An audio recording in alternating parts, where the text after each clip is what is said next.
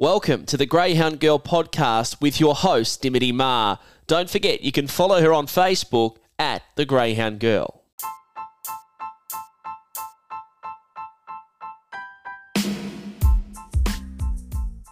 Hi everyone. On this episode of the podcast, I catch up with young New South Wales race caller Dan Missen, whose voice you'll recognise from Gunnedah, Muswellbrook, the Gardens and various other greyhound tracks across New South Wales. We have a chat about why and how he got started as a greyhound racing commentator, what it's like to call greyhounds, and some helpful advice for anyone who may be looking to become a commentator themselves.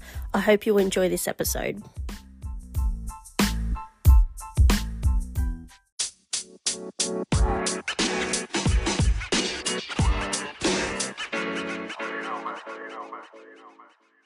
Tell me about your first ever greyhound meeting that you called. Where was it? When was it? And how did you feel going into it?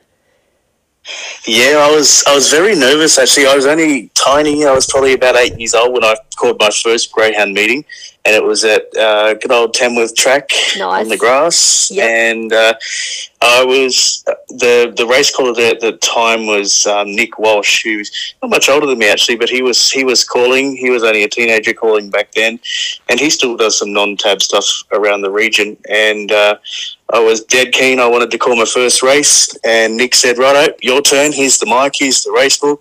There was 8 dogs in it, and I was thinking, I don't know about 8 dogs. If it was a 3 or 4 dog, maybe. But I got through the whole field. There was a bitch called Chloe Tenga that won, and I remember she set the track record that day. So I'd have to look up when that was, and that's how I could probably remember it. But wow. I was only young, and that was my first memory of my first dog race. Yep. What's it like? Obviously, it was just sort of thrust upon you, that race. But what sort of did you do any prep sort of leading up to thinking, okay, I might be calling dogs soon. This is my strategy going to be going into it, because we all know it's, the quickest sport, obviously, compared to the other 2 codes. But how do you sort of go about remembering the names and prepping for races?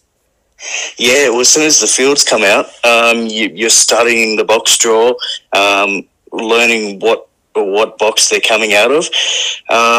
About 2 or 3 days prior, I make up little sheets, race by race. It's very similar to the fields. It has all your 1 to 10 and the name of the dogs, and I type all them up manually. So it's a good manual way of remembering and focusing what box you're in. I can get to the racetrack and I see a trainer and I go, "Oh, you've got 5 dogs in today," and they go, "Yeah," and I go, "Oh, you've got box 1, you've got box 3, you've got box 8," and they go, "Oh, how do you know all that?" And I go, "Oh, it's all in the memory." So you learn that way.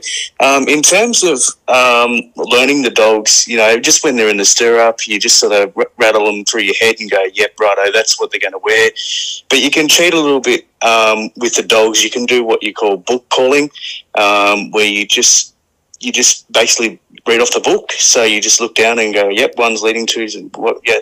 So that's a good way. Where horses and trots, you've got to remember that. You've got to remember every horse. But with the dogs, you can cheat a little bit.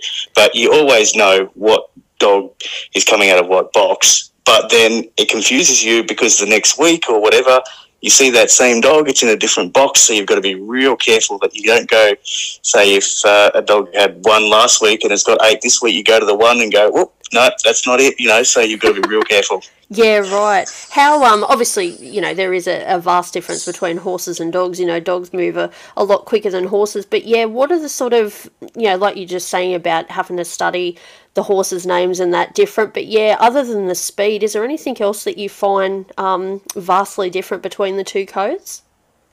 Yeah, speed, that's a big one. It all comes down to your structure of your race as well. With dogs, I like to follow the favourite out of the box to see how they jump and follow them throughout the field. And as you know, a dog race is all over in 35 seconds. Yep. Trot race, you've got 2 minutes, so you take your time, you let them settle, you call their positions. And with the gallops, it's all a rush because you've got big 14-horse fields over 1,000 metres, and you just want to get through them.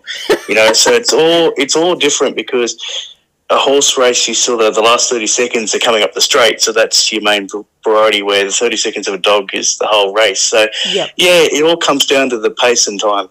Has there been any sort of race where, something's happened, where there's been a scrimmage or something, and, you've just had to basically throw your plan out the window and just, make it up on the spot? Absolutely. I remember one of the big races at Gunnedah was the Chief Havoc Cup, and one of the heats we had Jungle Juice in the race. Oh, that's right. Yep. And we had some big dogs in the race, on Sipping Maserati and Fantastic Raven, all in this heat of this Chief Havoc Cup, and come out of the boxes, and unfortunately, Jungle Juice collided in the first corner, and my plans went out the window. I hate seeing dog falls in a race, but definitely in a big race, it really shakes you up, because you don't know what to do, and so that happens a lot. Yep. What how are your nerves sort of go? I mean, a normal race meeting, I couldn't imagine, your nerves would be too bad, but sort of when they're, like you were just saying, when there's obviously stacked fields with quality dogs and that sort of thing, do your nerves get a little bit more intense, just knowing that obviously there's more eyes on these sorts of races? Yeah, you're right. They do. You've got to stay calm. If anything, I get too excited, I think. And getting too excited makes you more nervous. Yep. So, it happens. A big day for me was at Musselbrook a couple of weeks ago. It was a big grand opening day. Yep. The people on site, that sort of made me a little bit nervous, because there was so many people watching and tuning in, and everyone was focused on this first dog race, so that made me a little bit nervous, but it happens. How did you find Musselbrook? How did you find the track and everything like that, and calling the races up there? Because I know you did it last week as well. Yeah, brilliant. No, I think the track looks great. It's like a bowling green. The grass looks beautiful. The facilities are great. No problems whatsoever. I think it's a brilliant facility, and look forward to racing there more often. Is there a dream race that you'd love to be able to call one day? I get this question all the time. I've never really thought about it. I always love to work my way up, and I don't know, maybe one day there could be a golden Easter egg, could be $1 million chase if I get that far. But if not, I'm happy calling the Gunnedah Cup, So that's good. Yeah, definitely. Now, just before, you were saying that, you obviously work for radio and that as well, and you've interviewed some pretty big celebrities. Can you touch on a few that you've had the chance to be able to interview over your time? Yeah, absolutely. So how the radio sort of came about was when I left school when I was 16, because I got offered a apprenticeship to do a chef course, and I thought, this is a good way out of high school. I had enough of this. Might as well take up a trade, because my mum said, if you're not going to be a race caller, you got to have a trade under your belt, because you're probably not going to be a race caller. Let's face it, blah blah blah blah blah. What's the chances? Yeah. So I'm thinking, thanks, mum. So I thought, well, I'll leave school. I'm 16. I'll do this apprenticeship as a chef. So did that, and I was fully qualified the day before I turned 18. So I had the world at my feet when I was 18, and the same day I got offered a position at the local radio station here in Tamworth.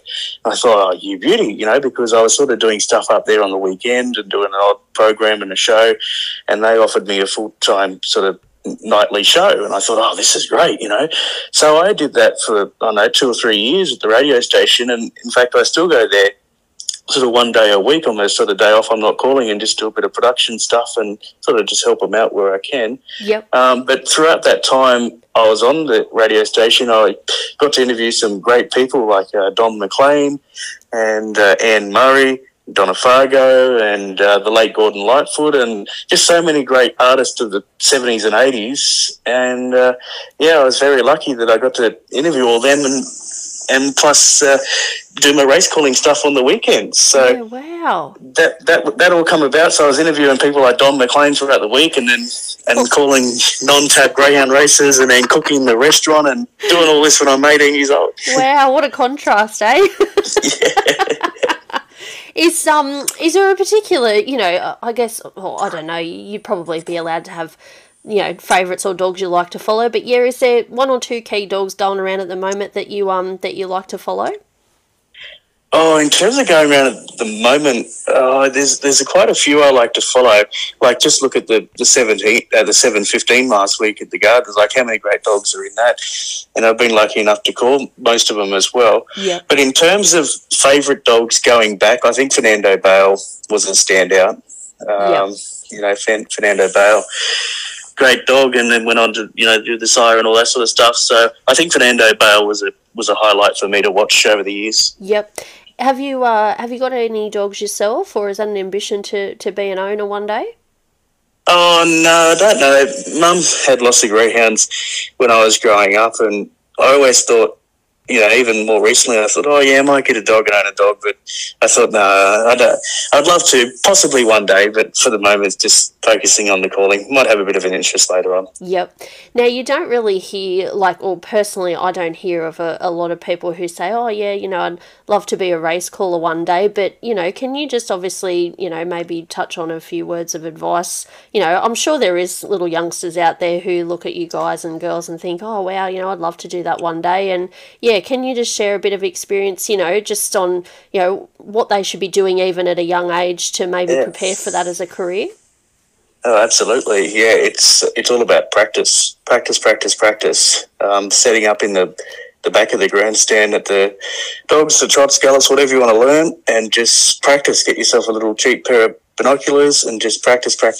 And that's how I started out. I used to go to the Tamworth dogs. Actually, I didn't get much practice at the dogs. I was sort of thrown in the deep end and just started. But with the trots, I certainly practiced. I went up in the spare broadcast box at the Tamworth trots and just practiced every single meeting.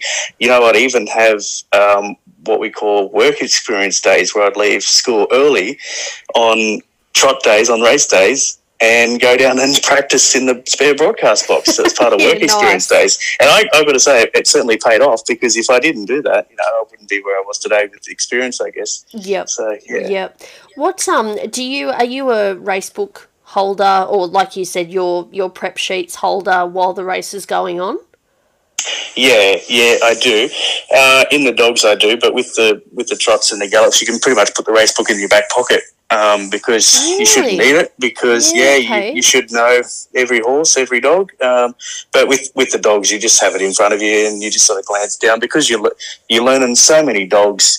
You think 8 dogs in every race, 12 races a day, and you could be calling 3 or 4 meetings a week. That's so many dogs, and plus they're different colours each week. You sort of need the sheets in front of you just in case, because if you learn every dog, you'd go silly. Yep. I know this is probably a silly question, but I just find watching horse races so confusing, because they all look the same. Obviously the saddle cloths are only differentiated by the number rather than ours with the colours. So, like you just said, do you have to just memorise it? Is it more the silks? Is that how you do it?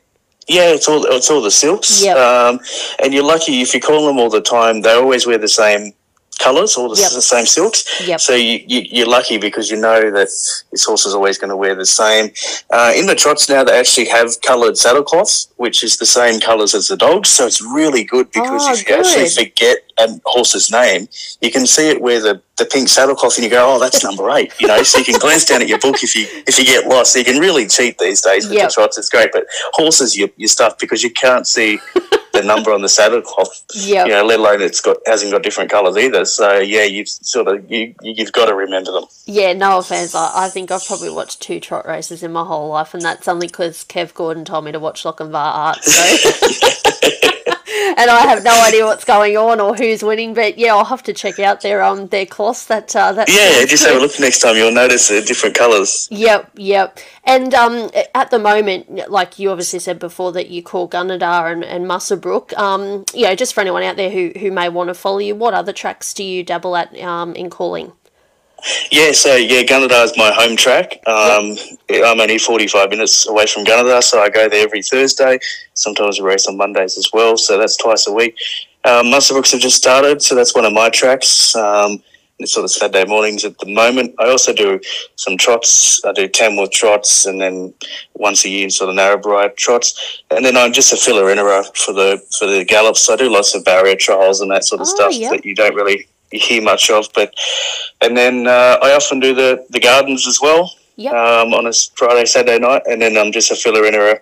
I love that word, filler-innerer, at Maitland and Gosford when needed, sort of thing. So, yeah. Yeah, nice. How do you, obviously you guys have to provide tips for each race at the meetings you do, and are you sort of like a frivolous studier and, try and obviously give punters a bit of a hand with your tips? Yeah, I let them down a lot, I think. I'm a bit hopeless because I put so much work into them, and then when they don't win, you go, oh, bugger, I think the most, I was on a roll one day at the Gardens. I think I got 10 out of 12, and I thought that was a good effort. Nice. Haven't reached that since, but, sometimes you have good days, sometimes you have bad days, but, it's interesting because, I'm more of a race caller than a tipster or an expert, but that's part of the trade. You've got to furnish a set of tips on race day, and I like doing it. It keeps your finger in with all the form and all that sort of stuff. Yep. Anything in particular, you sort of look for when you're doing your tips? Or is it just a matter of looking at their recent form and you obviously knowing, if you're calling it a track that you call out regularly, what dogs suit what track? Yeah, that's it. I can basically do Gunnedar's tips with my eyes shut because I'm so used to the dogs, twice a week.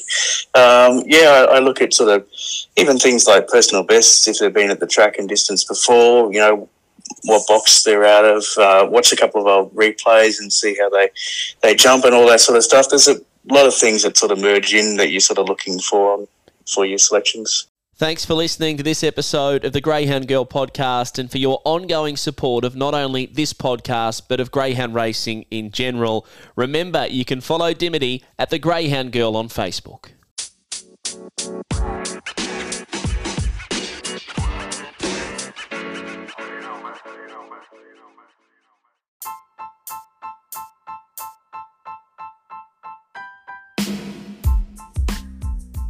Hi everyone.